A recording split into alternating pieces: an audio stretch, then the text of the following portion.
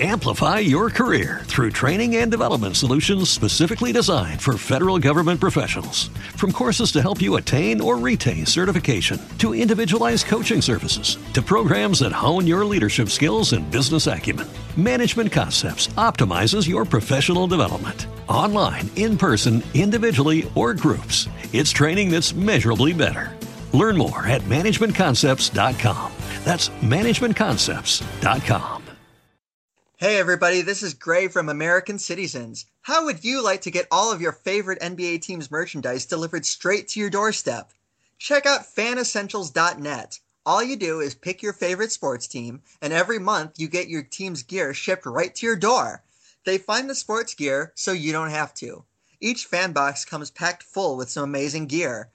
It makes a great gift idea for any sports fan. Prices start at just $34.99. Visit fanessentials.net and use promo code CITYZENS16, CITYZENS 16, at checkout for 30% off your first month.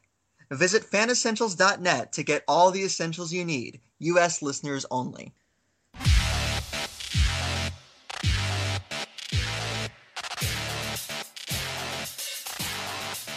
You're listening to American Citizens, a Manchester City podcast by American journalists.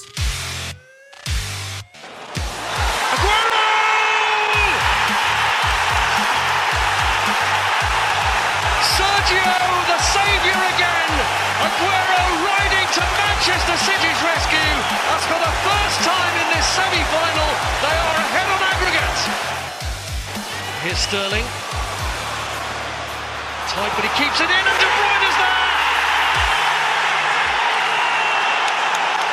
And it is dead level now. Manchester City are still alive here. Balotelli, Aguero!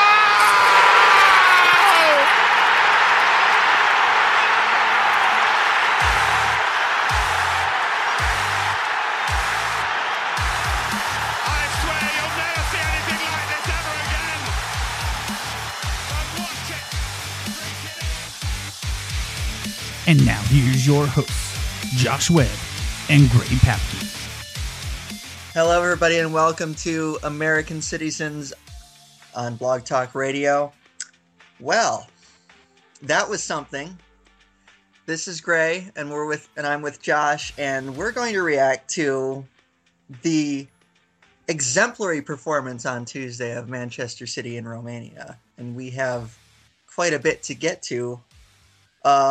So, Josh, let me start with this. I don't think I've had that much fun watching Manchester City play in at least 2 to 3 years since the very beginning of Pellegrini's first season when they went through that real purple patch right around Christmas. I got to be honest with you. Are you going to take this a step further and say ever? I'm going to say ever. I truly am. But we have self-admittedly said that we're post-takeover, so that leaves us with a much smaller sample size than I'm sure some Blues can come up with. But you listen to any Blues, regardless of who they are, how long they've been a fan, and they all pretty much unanimously agree that Guardiola is the best coach that City have ever had. This is not something that Blues, banter about, whereas if Pep had went to Manchester United, they'd be like, well, he's still second to Fergie, or things like that. City don't have a long line of world-class coaches. They do have, some very great names to draw from, but in their prime, where Guardiola's at, coming off basically, 6 straight seasons, minus the sabbatical in New York, of just pure and utter domination. In my time watching City, I don't think I've ever seen... So I saw a tweet that somebody put out there, and as flippant or maybe disrespectful as it may have sounded, there was a hint of sincerity in it that I almost agreed with. That was like when I fire up FIFA and play on amateur. It was stunning. that fourth goal, Aguero's second, with the one-touch passing. I know everyone, the old joke, it looks just like Brazil or it looked just like Barcelona. It did. It completely did.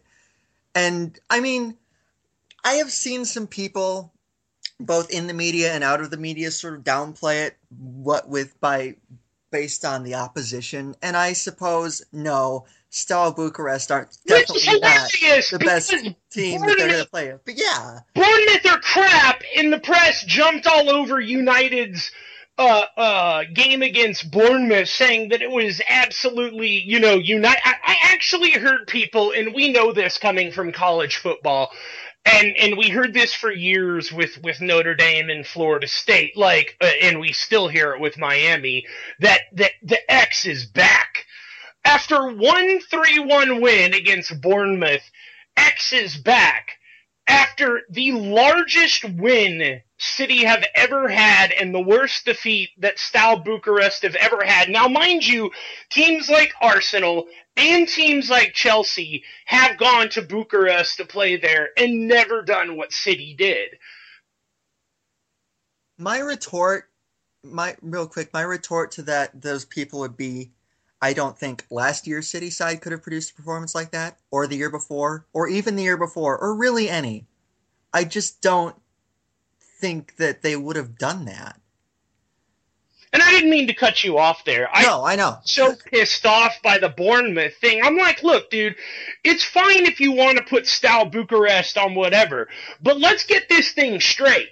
Steaua Bucharest were in a position to make the Champions League. United were not.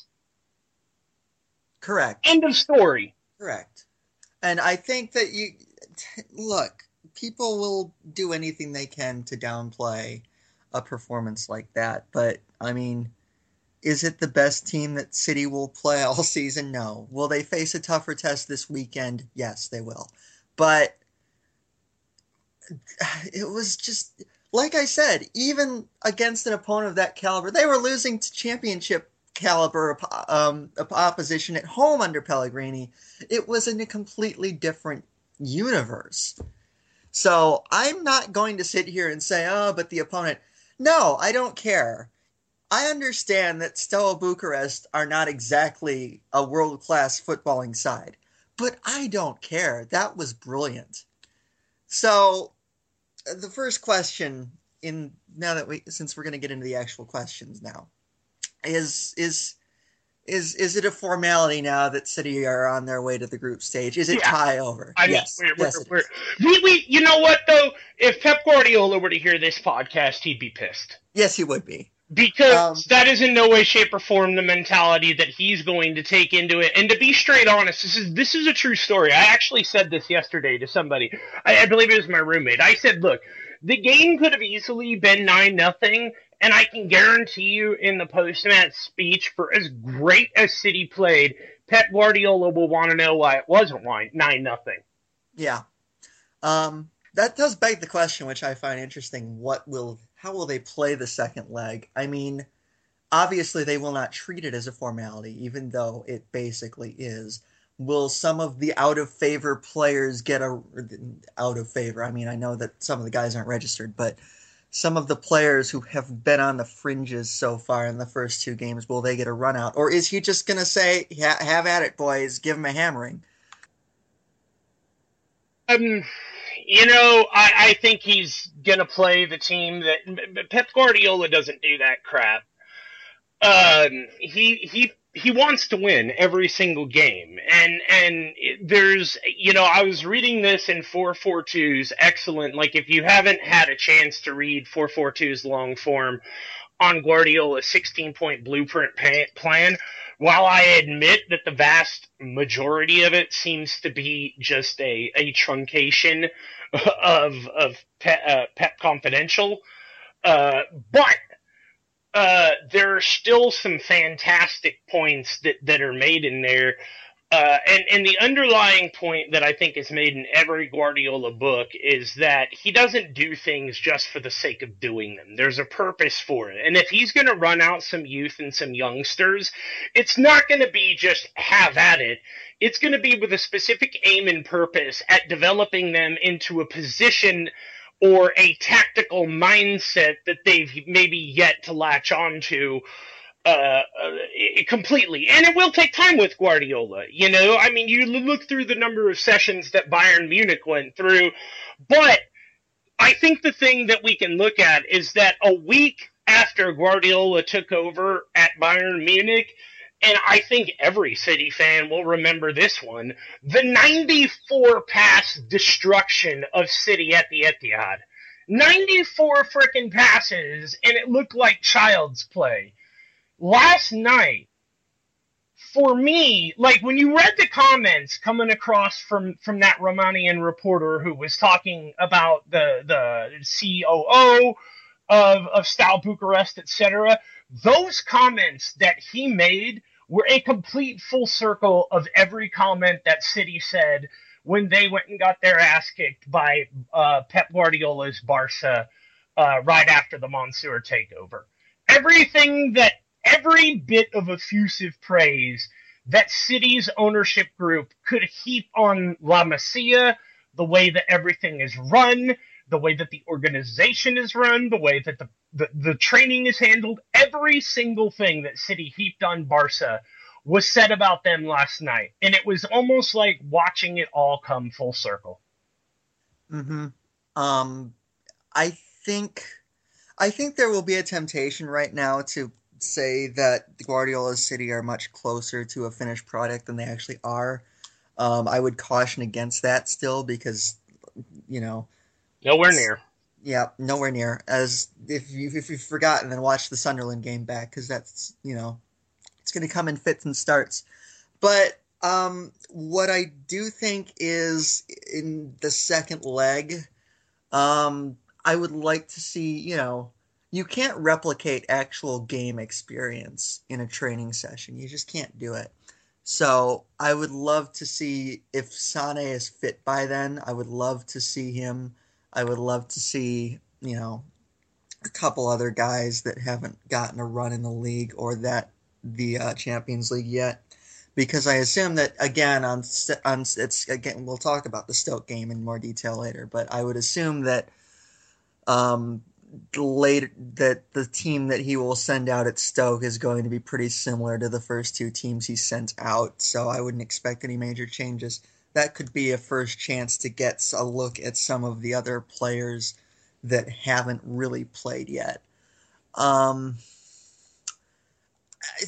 This is a really difficult question after a performance like that, but who would your man of the match have been?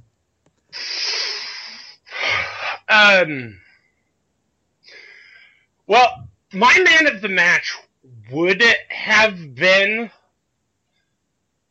Raheem Sterling, but then I went and listened to Ason's new 442 podcast, just titled 442, not with the magazine 442, but the new City Watch podcast 442 with Damocles, who, by the way, as Ason pointed out, actually have his UEFA coaches badges. So unlike other Twitter couch coaches, this guy is an actual coach. And I listened to his breakdown of things, and I'm starting to feel like Fernandinho, for the past year and a half or so, has been City's unsung hero. And I only think it's a matter of time before Guardiola is saying similar things about him that he'd been saying about Lam, about Thiago. Just those comments like he's a genius, you know, he understands, he knows when to do this stuff. And you even heard Damocles say that stuff on air. He's like, I knew Fernandinho was a good footballer, but even I didn't know he was that intelligent. And I don't mean not to slight him. It's just until you get a manager with the tactical demands of Guardiola, it's impossible to know how great somebody's footballing IQ is. It really is. Because Guardiola is going to test that. And so my gut answer is I feel like Raheem Sterling was the player of the match, but I would listen to and not at all disagree with anybody who said Fernandinho. Yep, that's fair. I would have gone with Sterling as well. He looks a completely different player. And you could see the first goal that City scored, the high press, obviously, that a trademark of Guardiola's style, which came into play, caught out, slow in possession, and he was just right on it. I thought for a moment that he was going to shoot. And he did make, I think, the right decision passing it off. But, you looked at him. He was. Quick question. Who do you think that was really headed for? I don't think it was headed for Silva. Neither do I. But, all's well that ends well. As the commentator said, I think it was Guy Mowbray, Nolito would have been furious if Silva hadn't put that away because it was going to be on a plate for him. But see Nolito revving up the boot too. I mean, he's getting ready to run onto that thing and kick it straight through the homeboy's skull there. I forgot the goalkeeper's name. Yeah, I couldn't tell you who any of their players are named. We're very well informed. But I would have gone with Sterling. And not that he even would have been in my conversation, but after last week, I think we both agreed that Nolito was a little against Sunderland. Nita is his name. Nita's the goalkeeper. But I think we both agreed that Nolito was not quite on it against Sunderland. And he was much improved, so I felt it would only be fair to put in a word for him. He took his goal nicely, although De Bruyne's pass took out about half the defense. Funny about that is I don't know if you caught that 442 podcast with Damocles, but Damocles actually really made a compelling case that Nolito wasn't at all wrong. Like, Nolito actually didn't have a bad match against Sunderland. It was actually De Bruyne and Silva who weren't doing what they were supposed to do. And he went into very explicit detail about what Nolito was doing and how accurate, balls on dead accurate it was supposed to be for Guardiola's system. And I think anybody who watched, it wasn't said a lot about Silva, but I know you and I commented that De Bruyne looked like he was just having an off day versus Sunderland. But I would encourage anybody who hasn't yet to go and listen to that podcast because he made a really, really compelling case for Nolito not having the poor performance that everyone thinks he seems to have had against Sunderland. I would believe that. It felt more like, he wasn't doing the wrong thing. He was just a bit isolated. I haven't listened to it yet. I will, but I haven't had time. But, I think that the fluidity in attack was just a lot better. And if they can keep even a bit of that going into Stoke, I think you could make a complaint that they could have been, like you said, it could have been 9-0, and Guardiola will probably be asking why it wasn't. So I think that they're not going to get as many chances against Stoke, and they will need to take them a bit more clinically if they do come. But I think it was encouraging that they had that many chances. Very. I think there were a couple instances, too, where, and I can't remember who it was, but I called it out right on the spot where I'm like, if he just passes that left instead of trying to go for glory, that's a sweep-in goal right there. There's literally nothing the keeper can do about it. At that point, I think it was already like 4-0. City hadn't yet tacked on the fifth. But there was a series of passes there toward the end of the game that ended up in I'm escaping with who it was. I know I commented real time on it, and that to me is always the most important thing, is that I'm nailing the commentary right in real time, not necessarily what I can't remember at 8 o'clock in the morning. But I think there were one or two opportunities that City had where a smarter pass or just one more pass, or even if you want to borrow a phrase from Arsenal, walk it in, and the score could have been a little bit higher. Yeah, And I know that. Look how nitpicky we are now, though. Yeah, we have to. We're trying hard to be critical, but there's not really. Yeah, I mean, we're not trying to be critical, but that's the only thing that I could have. I couldn't really. You can't really draw any conclusions from the defense in a game like that. They were barely tested, but let's. I do think that John Stones was the build-up play that was so vital. I mean, you can see the difference because the goals were coming out of the back. Stones had a role in building up a couple of them. One of them I know started directly from a move that Caballero started as the sweeper keeper. So my commentary on the defense is more of the fact that they were creating, and that's exactly what they want from them. Yeah, I think, too, even in, like we agreed, it was minimalistic Champions League opponents, but even in that game, I think you could see where if Caballero is deemed the starter, and you pose the question, how far behind is Hart? And now, which we haven't even gotten to yet, and I suppose we will here in just a minute, but even as, I guess you could say, soda burp, as Cabby played, man, I hate saying this, and I'm not trying to be critical of Cabby, because I really think that he needs to be given credit for stepping up and taking the most of his opportunities. A lot of people who were slated the way Cabby was after, prior to his heroics in the FA Cup, Capital One Cup, prior to those heroics,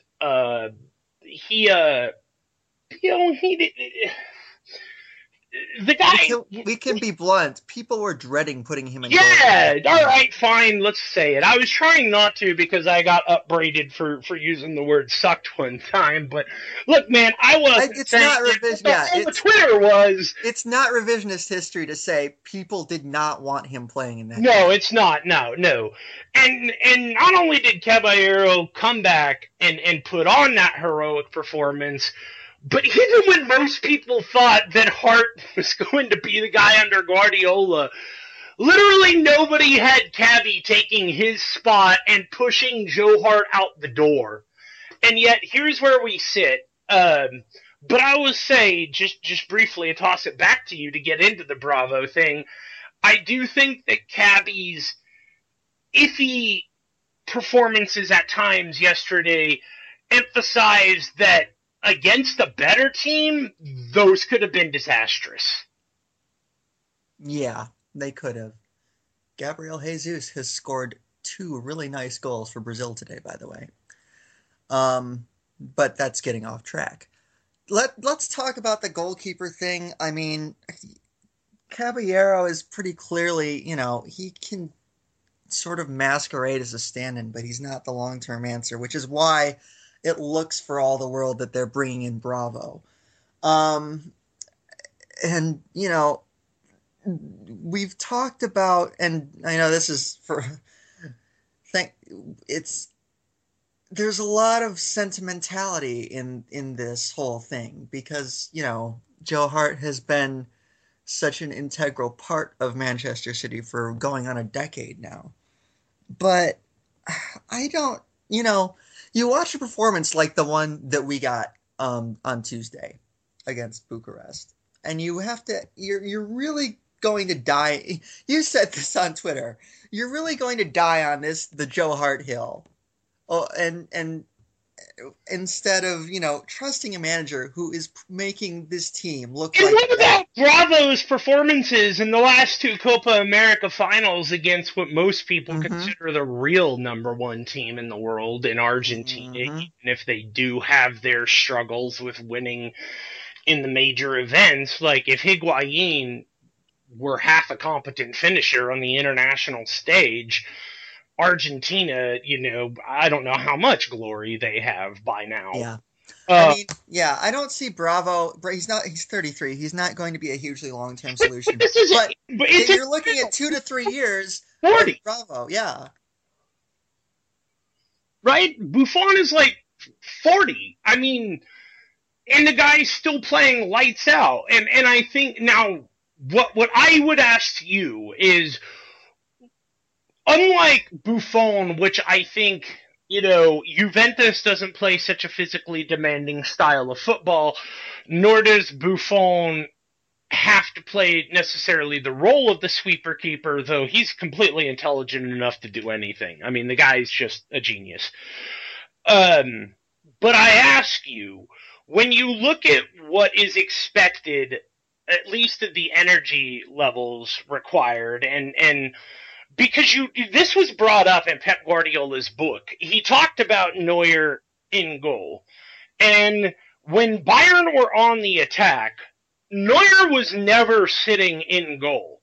If the play shifted to the right, Neuer was moving up into... People can't see me, but I'm actually moving around my bedroom in a pretend penalty box, mimicking the movements that Manuel Neuer would make.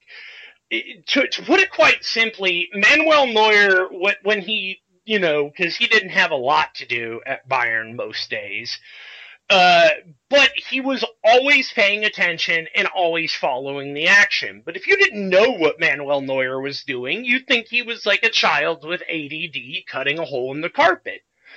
But in truth, he was always following every movement. And that's how Bayern were able to keep so many clean sheets, is because Neuer was following the play before it happened. So he didn't have to react. He was being proactive.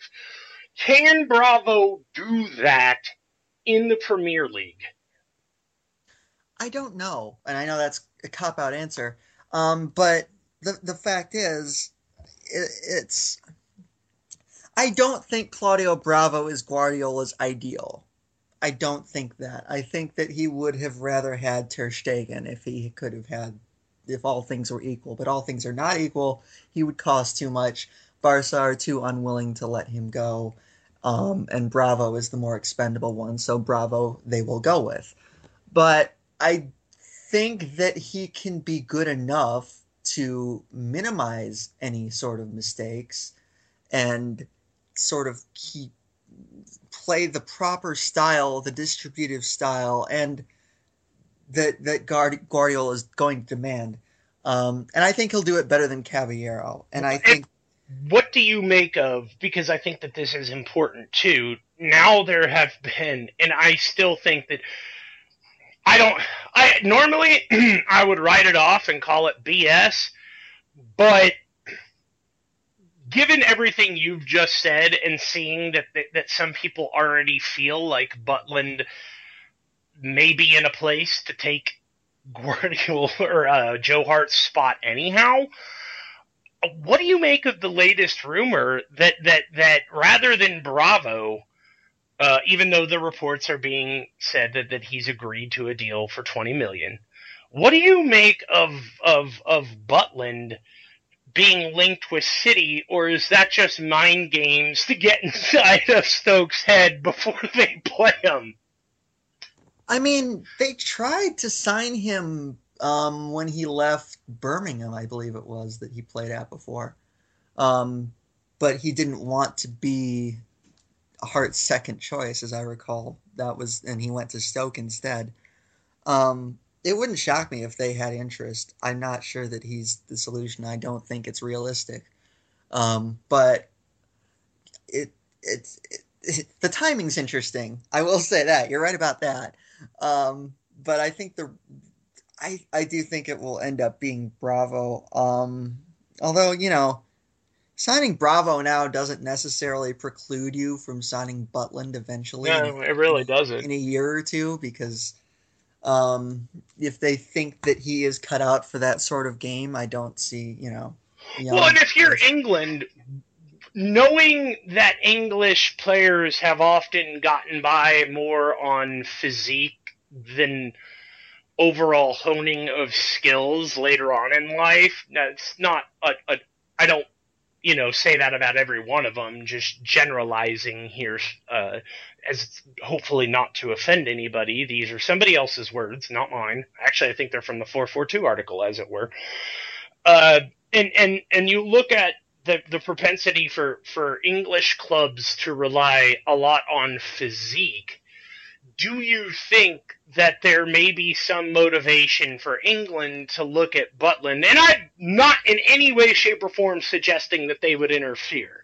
I am just saying that if you're Sam Allardyce, are you maybe talking to Butland and saying, hey, look, if City come for you, I'm saying it wouldn't be the worst thing in the world for you to revisit this one. Because now the other latest report that we haven't talked about is, and this goes to something that I brought up on our hypothetical podcast way back when we first started, is that there are rumors that City are contemplating using one keeper for straight Premier League and one keeper for Champions League. I don't know the truth to that. To me, I've said that it seems reasonable that Guardiola would keep two squads. But if you had Butland and you were able to play him in some Champions League games, or maybe even you use Butland as your like Capital One Cup, FA Cup, and you keep Bravo, because it's been noted that Bravo wants to play both. He's off put by the fact that he hasn't really had the Champions League glory. It's been Ter Stegen. And he wants both. So I can't see Bravo putting himself in a situation where he's doing the same thing again. But I can see Bravo relenting on saying, yeah, I don't give a damn about the FA Cup or the Capital One Cup. Butland can have those games. Well, yeah, I think that's what's going to happen either way. I think that if Bravo comes, the Premier League and the Champions League are his, and whoever's the deputy will get the cup games.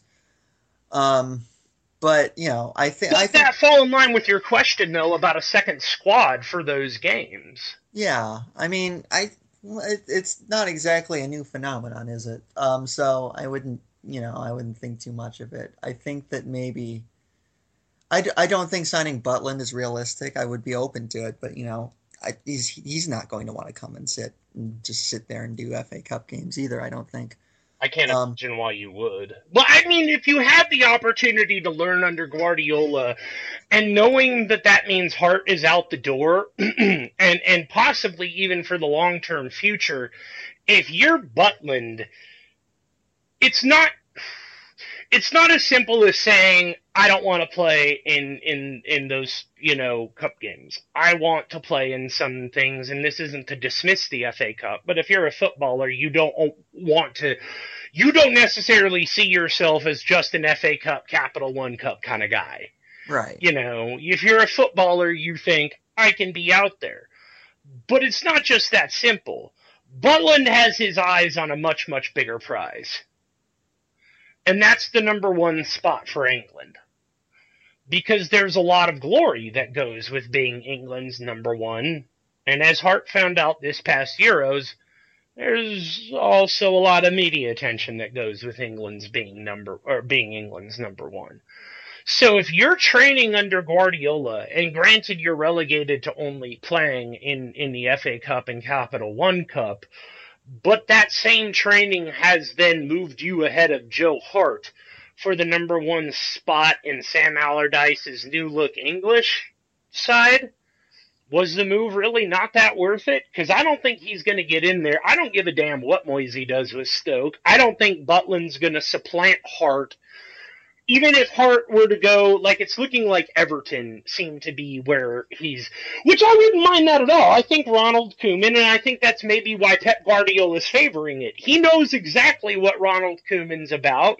He knows that Ronald Koeman comes from the Cruyffian school of thought. He knows that Koeman played under Van Gaal.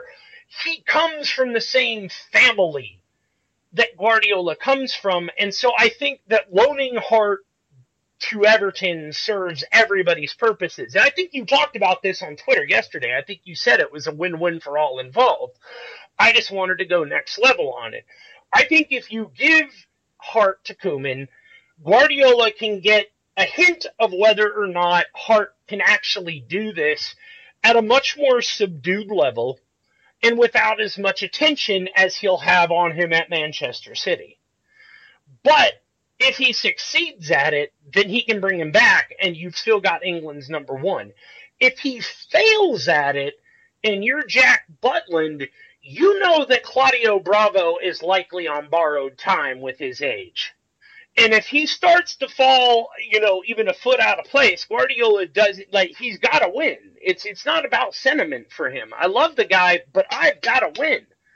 So if you're Butland, doesn't that move, and maybe I'm just trying to talk myself into, signing him, but if you're Butland, doesn't this move make a tad bit more sense than, I'd go play for a big club? I think it makes more sense if he waits a year. Because I honestly think that, first of all, Sam Allardyce is not going to start playing any differently in England. It's going to be kind of dirty and efficient, I think. And second of all, I think that Fraser Forster will get a look in before Butland does. If we're talking about, getting a look at another England goalkeeper. I think Forster's ahead of him in the pecking order, to be honest. Okay, that's fair. Let's talk about Sergio Aguero's penalties. Because I know that, and this is the angle that I would posit on this, is that, by and large, he hasn't had any problems with them in the Premier League. By and large, he has been as good as you would expect any of your number one penalty takers to be. But he's missed 4 of his last 5 in Europe. Is this a mental thing? Is there something about playing in the Champions League games that just added pressure? Is it the bright lights? Is there anything to this, or is it just weird coincidence? No, can I be a bit crass here? Go for it. He's predictable. He's too predictable. Sergio Aguero wants to go low and to the right or low and to the left. Every time I've ever seen him take a penalty, it's almost always low to the right, low to the left. And I actually got into, I don't want to say a debate, or actually a fight, I would say debate, with somebody about this on Twitter who said, no, he always goes low and to the right. And I said, are you sure about that? And then I pulled up the article where Mascherano had tipped off Ter Stegen as to which way Aguero was going to go based off their training together. And Mascherano said, I knew it was going to be either right or left, and when I knew, I gave him the signal. And then he just went that way. And I think that for some Premier League keepers, if you've got a striker who's as deadly accurate as Sergio Aguero, even if it is predictably low and to the left or low and to the right, if a penalty is so well placed, it doesn't matter if it's predictable. It can't be gotten to. Now, when you up that in Europe, you're not going against Norwich City keepers. You're not going against the Jack Butlands of the world. You're going against Gigi Buffon. You're going against Claudio Bravo. Well, no, you're not. You're going against Marc-Andre Ter Stegen. So on and so forth. In Copa, you'd be going against Claudio Bravo. Things like that.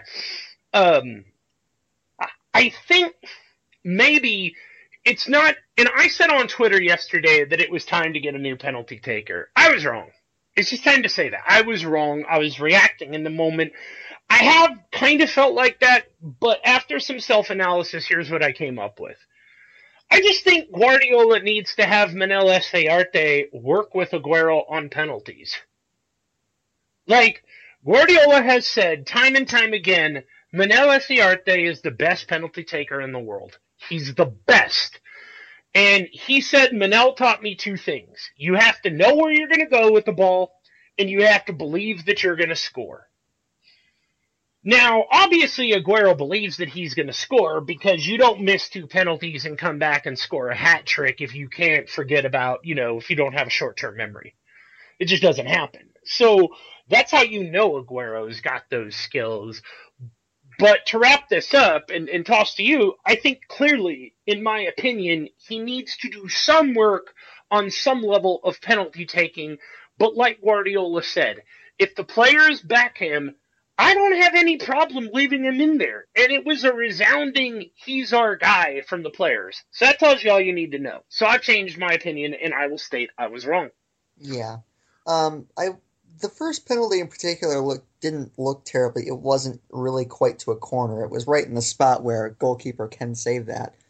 The second one, it looked like he just tried something different, got a little tight, and just whacked it over the bar, off the bar, and over the bar, actually. The other point I would make is if you look at that team yesterday... He was as good as Messi. The other point I would make is that looking at who started yesterday, if not Aguero, who takes? Because, Silva has not exactly proven to be a convincing penalty taker in the few times he's been given an opportunity to do so. Not convinced Silva can shoot at all, to be honest. Correct. I would not put him in there. I would not give him that role. Nolito, I don't know. I've never seen him do it. Same with De Bruyne. The only penalty I can ever remember Fernandinho taking is the one that he missed in the Capital One Cup final, which obviously doesn't mean that he's a bad penalty taker, but again, unknown commodity. Who else is in there? Stones? No. Otamendi. I think he's taking him for Argentina. Why don't we get to the guy that we know you're going to name? Yeah, the only other guy in the team that I know has taken penalties with success is Kolarov. So that's basically your alternative in that team, I think. But, that's it. I would not change. I don't know if it's mental, and I agree with you that he just practice a few. I think the penalties yesterday were just bad penalties, and I don't know why. I don't know what was going on in his mind. I know there was a laser pointer flying around on the first one, but... Yeah, I actually didn't see that until this morning. I saw the news about the laser pointer, so I definitely will forgive Sergio for the first one. I could see how that could throw off his pinpoint accuracy. Yeah. So, I think, and this will actually segue nicely into our next point, is, I think if you're actually going to make a change, which I think now we both agree, just stick with it. He seems to have the faith of everyone involved, but, it'd have to be Kolarov, who has scored them in Europe before, in fact. Let's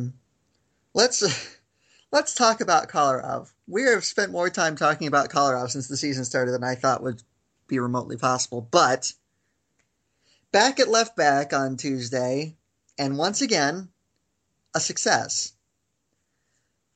Who were we wrong? Is this a thing? Is this where words about Kolarov? Because I'm baffled. Yeah, I'm not entirely sure who was wrong about Kolarov, or if anybody was wrong at all. It's entirely possible that Kolarov has been this good. I saw Ason retweeted some interesting points from Daisy Cutter. And in a snapshot, you look at Kolarov this season and you think, wow, Pep's a genius. But then Daisy Cutter flips that around and says, on this guy's wages, if it took a world-class coach to get him playing this well, I've not changed my opinion, and he said it a little bit differently than that, but I want to keep the rating on this one suitable for work. But he said he can bounce right off, and then he can bounce right off again. He made several more points. I'll let everybody go look at Daisy Cutter's timeline and assess for themselves what they think of them on an individual basis. But I have to say, at a certain point, I found myself nodding, at least in ponderance, and saying, oh, okay, this is a fair other side of the coin. Is it possible that Kolarov has just been lazy the whole time? I think that many people, and myself included, would say yes. Because, the performance last season, late in the season at Southampton, still kind of defines him, I think, in a certain way.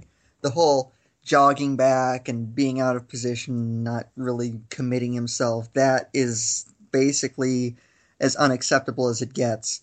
So I think that, yes, there has been a degree of sort of, the word I would use is lackadaisical. And he was far from the only one guilty of it last year, but he might have been the worst offender of them all. Ooh, that's an entirely separate podcast. Yes, it is. But and you know who I'd put up against him too. Yeah, well, I'm just I believe you commented on his legacy rating earlier this morning. So we'll just leave it there. That's a completely fair point, but I'm just throwing things out in the wind there, basically. But I think that maybe there is a new level of commitment, and I'm not really any more convinced that Kolarov is a long-term solution at either left or center back, but I'm less convinced now that he is the net negative that I would have expected him to be if put in this role at the start of the season, is basically where I'm at. What it really comes down to is this.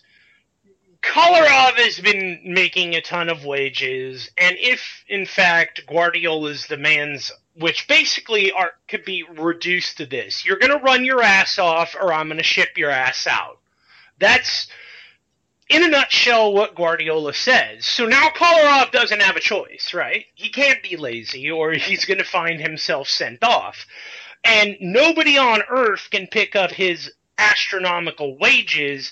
And if he were sent off, based on what City fans' opinions of him were at the time, I'm honestly not sure what they would have even gotten in return for him, and how that would have worked with the wages, if you will.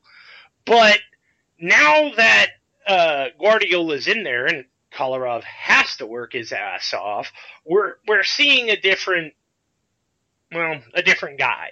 We're seeing a different man, and it's working. I agree with you that it's not a long-term solution, I don't think. But if the Pep effect on Kolarov is that he can no longer be a net negative, as you phrased it, I'm fine with that. If that's what City have to deal with for a year or two while they slowly, spend the hundreds of millions it's going to take to get the squad that Pep will eventually want, which, by the way, we've never even had the podcast talking about how many of these signings indicate 3 years seems less and less likely as we continue on with the season. Like, maybe people are just getting hopeful, but it doesn't seem like Pep just plans to stay here for 3 years. The guys he's interested in, the guys he's wanting to sign and work with are simply way too young. You have to assume that some of these guys aren't going to hit their prime until 4 or 5 years later. But maybe Pep thinks, no, I'm Pep, I'll hit their prime in 2 or 3 years instead of 4 or 5 years. But I don't know. I just simply say this: if he can't screw it up anymore, then we're good.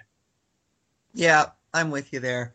And I think that ultimately, this season in particular, he's going to have to make use of some players that I think, in a perfect world, he would have been able to replace. And I honestly think Kolarov is one of them. So he's going to find... There were really a shortage of fullbacks available in the past recent years. Like, the biggest one this past summer was probably Dani Alves, and he's like, 33? Yeah, he's older. Not signing Dani Alves. No. Even that guy was a defensive liability anyhow. Yeah. But you just look at some of the names that I think in a perfect world he would have liked to replace. Then Kolarov's one of them, but he's going to find the qualities that they have that he can work with, and he's just going to use them. And because that's why he is one of, if not the best. So I think he'll make do. And I do think that if Kolarov is not a net negative, then they could be doing a lot worse. We talked briefly about City's finishing in Bucharest. Are you concerned? Is this something, do they need work? Is this, what? Is the finishing, some of the finishes were spectacular. But, as we said, even the penalties aside, they could have had 2 or 3 more goals than they did. Yeah, the finishing is definitely something that needs improvement, but again, I fall back on the fact that, and I know you said this about Nolito.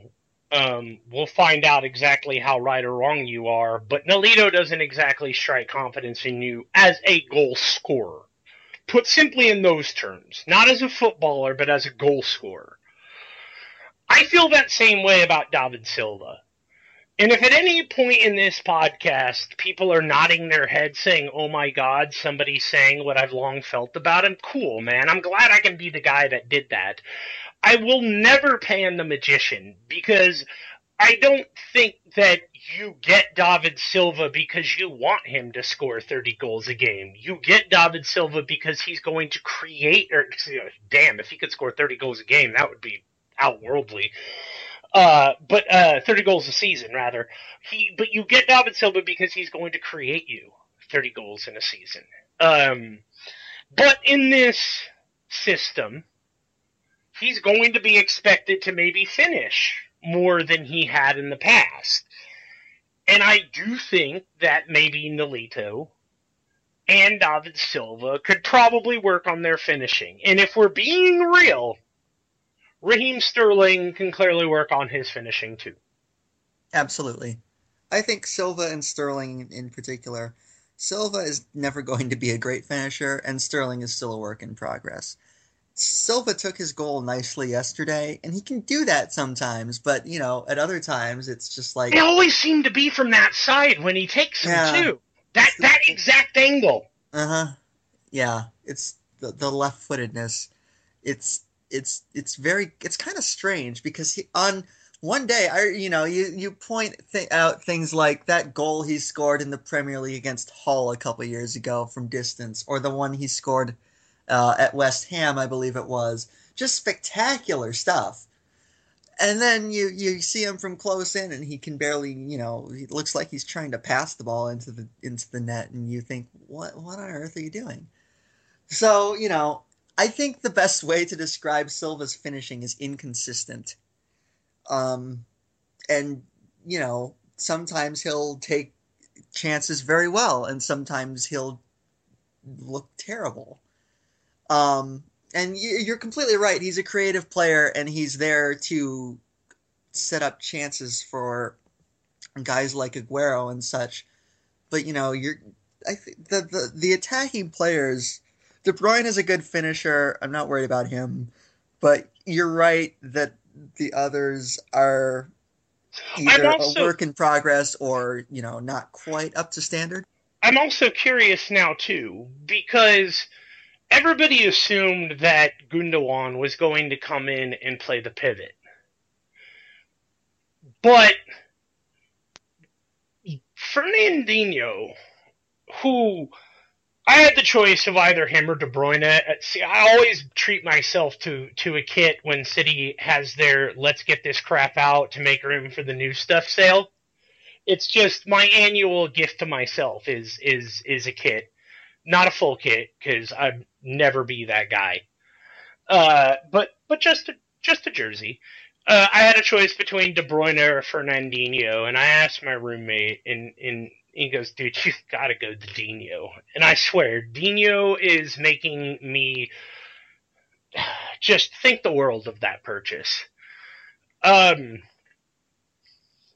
am not at all, and again, this comes from Damocles, I take zero credit for it, but I am not at all convinced now that Guardiola is going to displace Fernandinho in that role. I think much like Philip Lahm, he may have stumbled on to an option he realizes because if you look at what you're asking Gundogan to do in that role, how much does that help his back? And as somebody who takes, legally, OxyContin for his back and has the degenerative disc disease, I'm telling you, man, if you've got a bad back, they do not get better. They just don't. So what do you do for Gundogan to limit that? You make him the pivot, which is one of the most physically demanding and important positions in Guardiola's entire system, Or now, when you realize that you've got the Energizer Bunny in Fernandinho, who even, at his 30s, is an ageless wonder, like Bakary Sagna. They just don't run out of energy.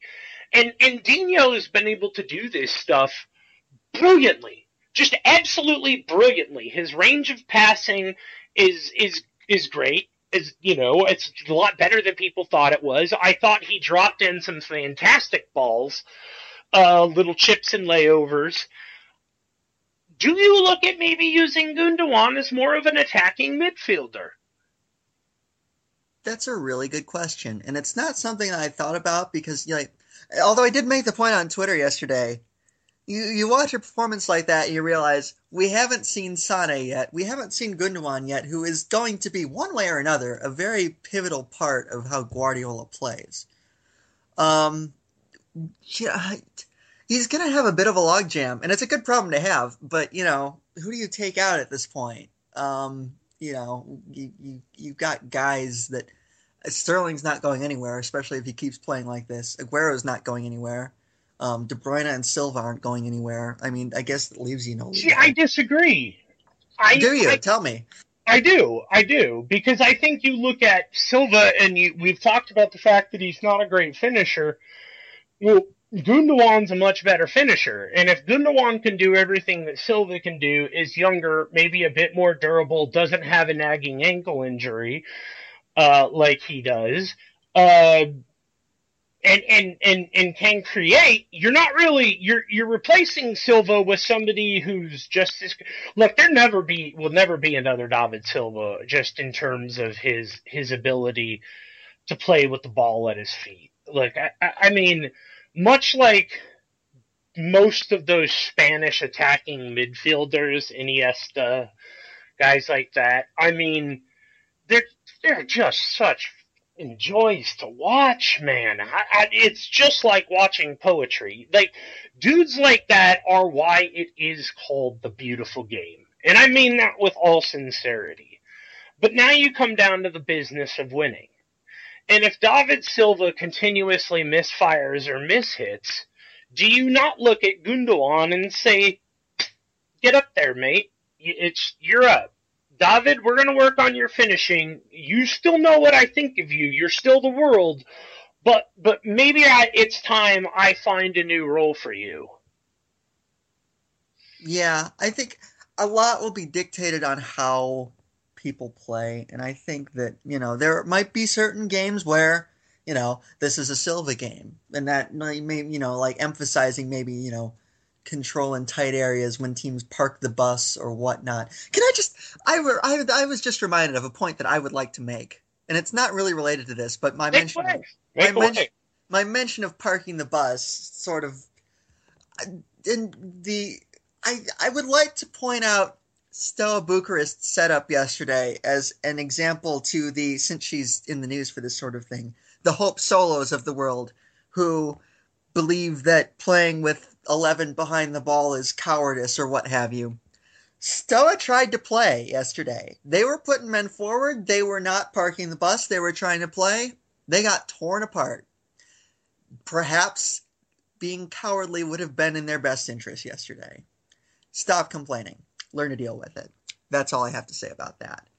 But fantastic point. And by the way, anytime you want to stop this show to take a shot at Hope Solo, I'm in. I just think that there are, it's funny because we're talking about great representatives of America, and I guess poor Carly Lloyd missed out on the Rutgers Athletic Hall of Fame again today. And I don't know what a person would have to do to get it. Like, I guess she hasn't, thrown a ball at the right player or, abused one of her teammates in the right way, because that seems to be the Rutgers way. But yeah, my issue with Hope Solo, since, this will be the one time I go full American here, is that she's the worst kind of representative. I hate people like that because they are such awful representatives. When people think of ignorant, dumb Americans who know nothing about the game and et cetera, et cetera, et cetera, that's the kind of stuff they're talking about, man. Like, Bucharest do deserve every bit of credit in the world for coming to play. And I think they knew that they had to live and die by the way that they play, because setting up to play behind the ball against a Guardiola team was only going to probably mean even worse things. As it was, they conceded 83% possession in the first half, and that was them trying to play. So, you know, when I hear people like Hope Solo call teams cowards for playing within the defined rules of the game, it makes me look and say, oh, so it's, maybe this is the wrong person to put in a sentence with Hope Solo, or maybe it's the right one, depending on how you're looking. But would Floyd Mayweather be a coward in the boxing ring because his primary role was a counterpuncher? You know, like, he sat back, which is why I always thought when he and Pacquiao met that it wouldn't have mattered if they'd met in their prime. I still don't think the fight would have gone any other way. If Pacquiao is a north-south guy, Mayweather's a guy who sits back, lets his opponent onto him, and then beats the crap out of him for doing it. And it's the same way with Lyoto Machida in the UFC. That's how he got by with it. And if you play within the rules of the game, I don't care if you're labeled boring. I don't care if you're labeled, you know, whatever. That stuff's fine. But the minute you start calling another country, and what really pissed me off is that Pia Sundhage is a former mentor and a coach. And now she's turning around and calling them cowards. As the Daisy Cutter said, she can bounce right off, and then she can bounce right off again. And that's my pretty much on Hope. Yep. So I don't have anything to add to that. And I have been guilty of this in the past, and it makes me a hypocrite, and I openly admit to this, and I try not to do it, because no one likes to play against teams that stack guys behind the ball, but they're well within their right to do so if they think it's going to help them win the game. They have a responsibility to win the game, or at least do what they can to... You know, Inter Milan won a freaking Champions League with, I think they had less than 100 passes. Mm-hmm. It is ultimately a manager's job to achieve the desired result. And that's, you know, more power to him. Sweden's in the Olympic final, and the U.S. isn't. So yeah, and I just want to make it clear that this has nothing to do with Hope Solo being a woman. Like, if she were a man and saying the same things, this would be coming out of my mouth. Like, oh yeah, I read Jose Mourinho's 19th century football line against West Ham or whatever. Deserves the exact same criticism. Yeah, exactly. And my thing with Hope Solo is that this is a person who's in the name, like her and her freaking boyfriend, who, oh my god, her boyfriend's a piece of work in and of himself. I've written, a colleague of mine, has written about him numerous different times about his charming character. But they stole the Team US van and went around joyriding drunk in it. And she still has her job. Like, if I stole the Team US van with my girlfriend and went around drunk driving with it, I could expect to be properly thrown in prison. And then she does this crap at the Olympics calling somebody a coward. This is why it has nothing to do with her being her. It has everything to do with her being an ass. Yeah, it's a good way of putting it. But to veer back on the topic that I was originally on, we're in a very roundabout way. Yeah, there might be games where, you know, you're playing against a team that's difficult to break down and you want Silva's concise pinpoint passing in the team, or there might be, you know, a game where you feel someone else, like Gundogan, is a better suited to play that way, because they're not going to approach any two games the exact same way. It's just not what Guardiola does. He analyzes the opponent, he figures out how to play against them, and then he's going to take the players who can best play the game that he wants to play, put them in there. So, you know, I think the talk of, like, guaranteed starters is, you know, and not that I'm saying we're not talking about that. We haven't been talking about that at any point. But anyone who does think, oh, guaranteed starter, I don't see it. It's not really the way that this is going to work, I don't think. Yeah, I agree with you. I don't think there are any guaranteed starters, and I think that's how we opined prior to Guardiola's arrival, that I felt like this team, and you see Guardiola's teams referred to this countless times, they're organisms. And different days, your body's going to call upon a different organ to do the job. Some days you need your heart. Other days, you just need that second wind. Other days, you need to have the legs to get you through it. And Guardiola sees football as a living, breathing organism. And whichever organs he thinks he needs to complete Frankenstein's monster is exactly what he's going to do. And I do want points for pronouncing that correctly. Take them, by all means. Thank you. Taken. Very, very literate. You can pronounce it correctly. I can't say the word literate. That's where we're at right now. Well, but you just look at the organism of this system, and we've seen how fluid it can be, even with just a simple change like Otamendi, who I thought was very, again, I'm repeating the point that not a lot of conclusions can be drawn from the defense in a game like that, but I thought he was very tidy yesterday, and I thought, play like that. Yeah, he certainly wasn't rolling around on the ground. No, he seemed to restrain himself. Yeah. Which, if he can do that. I guess he stopped practicing jiu-jitsu. If you can do that, then I think we might just have something there. But before we wrap this up, let's talk about Stoke a little bit. Not quite a cold, wet Tuesday night, but they are going to be playing the early game on Saturday. This will be tough, and I know we said that about this game, and it turned out not to be very tough at all, but I think this will actually be tough. It's a Stoke team that can create. They can, they get forward, they can create. And Stoke, the Britannia is never the world's easiest place to go and play. As you mentioned before we started recording, it was, I think, 2 years ago, whatever year it was, under Pellegrini, was the first time in the Premier League era they'd won at Stoke City.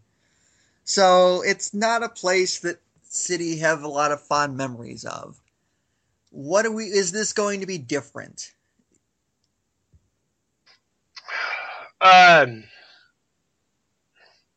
It sure makes you want to say yes, doesn't it? Look, Stoke, like you said, they have a lot of people who can create, and I think the one thing that sticks with me about Stoke is that they're generally just tough sons of bitches. Truthfully, it's a gritty team that I don't like to see because you're going to get a game out of them. Generally speaking, it's sort of like playing the Iowa Hawkeyes. Not a team that excites a lot of people, but I'll tell you what, you'd better be right on your fundamentals when you go and play them. Otherwise, BIG. Yeah. We're now comparing Stoke to the Iowa Hawkeyes. Believe me, we've officially done it. As a Michigan State fan, I know all about the Iowa Hawkeyes. Yeah, and you didn't even stop me there, so I know I'm on to something. I go for it. I remember that Big Ten championship game. It was painful, it was drawn out, and it was very bloody. I can't quite think of the word. Very, very tough. Very good. But you've been in a battle, man. You know you've left there. It's sort of like the old Norris division in football, the old black and blue division. Stoke reminds me of a team that would have fit in well in the black and blue division. They come to play. They don't have a lot of names that jump out off the page at you in terms of marquee, like when a city come to town. But it doesn't matter because they play as a unit. And, Moisey, who, Mark Hughes, you mean? Oh, yeah, Mark Hughes, excuse me, rather.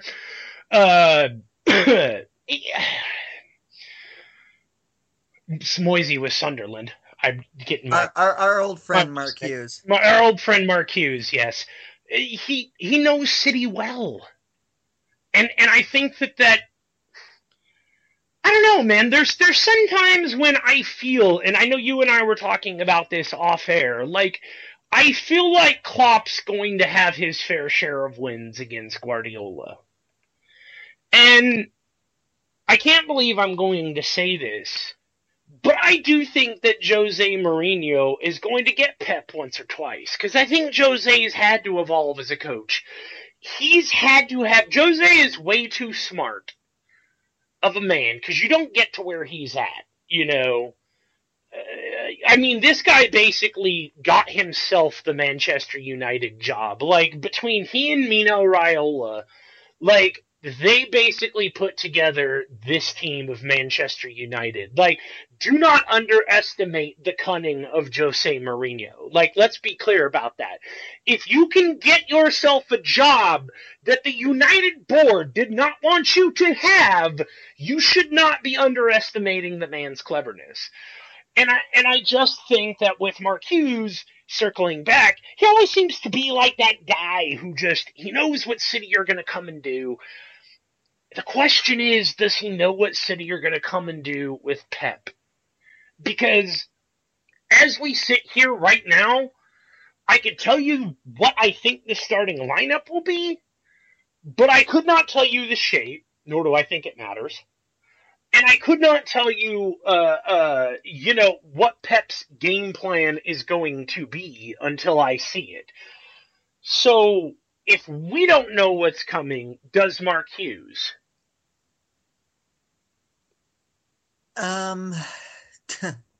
Yeah, I don't.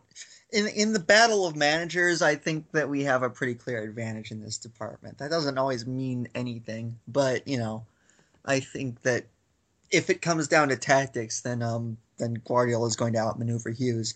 And on that topic, I think it should be said, we're not going to spend at any point this season talking a lot about, the shape or predicting shape and whatever, because it doesn't matter. It's just there's going to be a lot of different... That, and we're not going to pretend we have to if it coaches badges and, can predict a shape or what it's...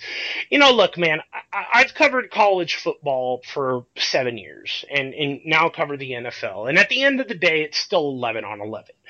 And both sports are about exploiting space, finding ways to create space, and using your opponent's strengths against them in an ideal world. I don't pretend to understand everything when it comes to the nuances of footy. But I'll tell you what, man, I've seen and been around enough coaches, players, locker rooms, and the like to know that this City team looked to be, at this particular moment, in the early stages of becoming fully invested in whatever Pep Guardiola is doing. And after yesterday's performance, if there was a doubter on the team, he'd been converted. And I'm just saying that from talking to players. Not City players, just in general, my lifetime of talking to players. When you have a new coach come in, he installs an entire new philosophy, and then you go out and get a win like that, that is what tips players over the edge and say, you know what, I am just going to devote myself to learning everything this man has to know, because apparently it's like he asks people when they come to him, are you ready to learn how to play football? Yep, that's about right. I don't want to sound dour, but I could totally see this being a draw, honestly. I could too. It seems like, there's a term in American sports that I'm sure you're aware of, a trap game. And this feels like something that, they went to Romania, they played, Sunderland last week, and I could see this sort of being a banana peel, so to speak. I equally wouldn't be surprised if they ran out 3-0 winners. But, I could see this being sort of a gutty, gritty, the exact sort of Premier League game that Guardiola has come to learn how to play. I could see this being that. So, I think that this will be definitely the most difficult game that they've played. It's definitely the best attack they will have faced, because Sunderland, let's be honest, other than Defoe, don't really have much to offer going forward, and Bucharest never had enough of anything to be able to even challenge. They were just completely out of the game. I think that City will soak up possession, but I think that Stoke will have their chances to get forward. So it's a bit of a worry for me. I could see this being, 1-1 or something like that. I'll be interested to see how he approaches it, because I think this is the first game that will really be super Premier League-y, so to speak, for Guardiola to have to deal with. Yeah, I'll keep it short because we've had an exceptionally long podcast, but I agree. I would just summarize it a different way by saying Pep said he came here to learn. Well, get ready for your first lesson. Yeah, that's about right. So before we wrap this up, I want to say quickly, our friends in New Orleans... Or not so quickly. Not so quickly, but I do want to get this out there. The MCFC New Orleans... well, basically, let me start here. If you've been following the news at all, you know that there has been a lot of terrible, terrible flooding in Louisiana. And they need a lot of help down there. And what we've seen in the last 24 hours or so, our friends at MCFC New Orleans, in something of a partnership with the New Orleans Arsenal supporters branch as well, they have been starting to raise funds to aid in the flood relief down there. And what we're going to do, we will tweet links, and we're working on some stuff to make sure that this gets out. Tonight, yeah. He said when he couldn't get, he's the only one at work right now, and he said though he wished he could step away, he couldn't, but he asked if later on today he could text me and we could come back and we'll record like maybe a short 20-minute podcast with him, a relief fund podcast, and he'll basically fill you in, and maybe we can get one or two thoughts from him on what he thinks of Guardiola. But we will have another podcast that's going up strictly dedicated to how you can help the flood victims in New Orleans. Again, we cannot stress this enough. When Gray and I started this, we were talking about what we wanted to be able to do for branch support groups, not chapters, branches. And we knew that we wanted to be a voice. We knew that we wanted to be a helping hand, and we knew that we wanted to be someone that they could count on to help them. And this is exactly the type of stuff that we want to be involved in. Flood relief, hurricane, we're coming up on that season, man. And we want our chapters, damn it, Josh, branches to get in touch with us and let us know how we can help you help your community. So I really am looking forward to the podcast special with him later this evening.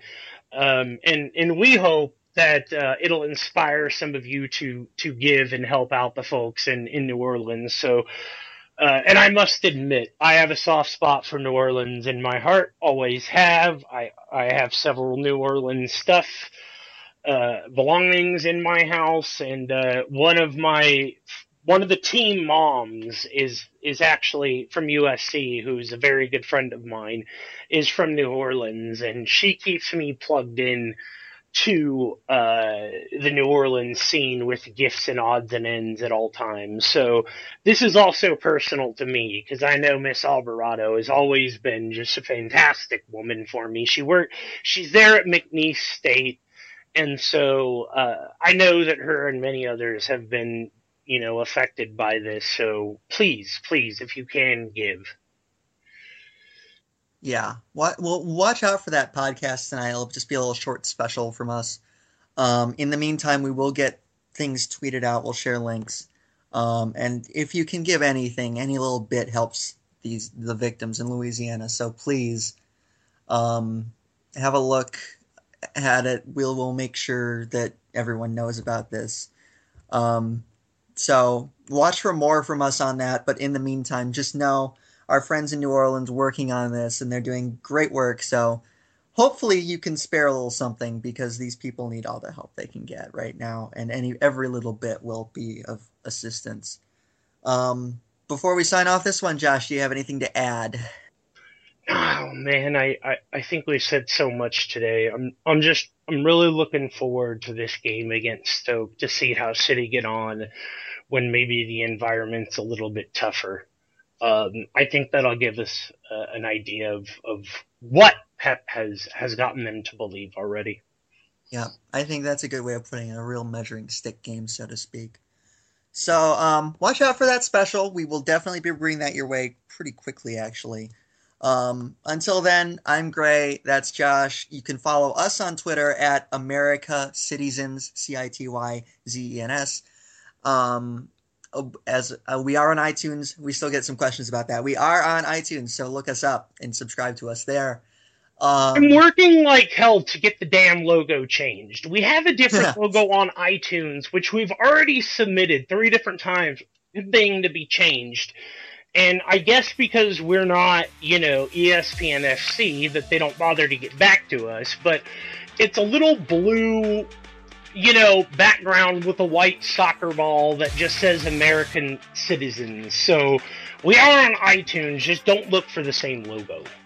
Yeah, we're working on it, but we're kind of at the mercy of iTunes on that one.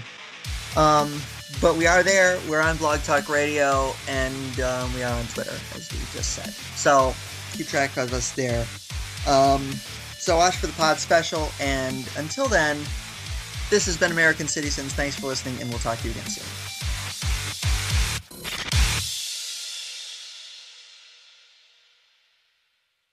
Lucky Land Casino, asking people, what's the weirdest place you've gotten lucky? Lucky? In line at the deli, I guess? Aha, in my dentist's office.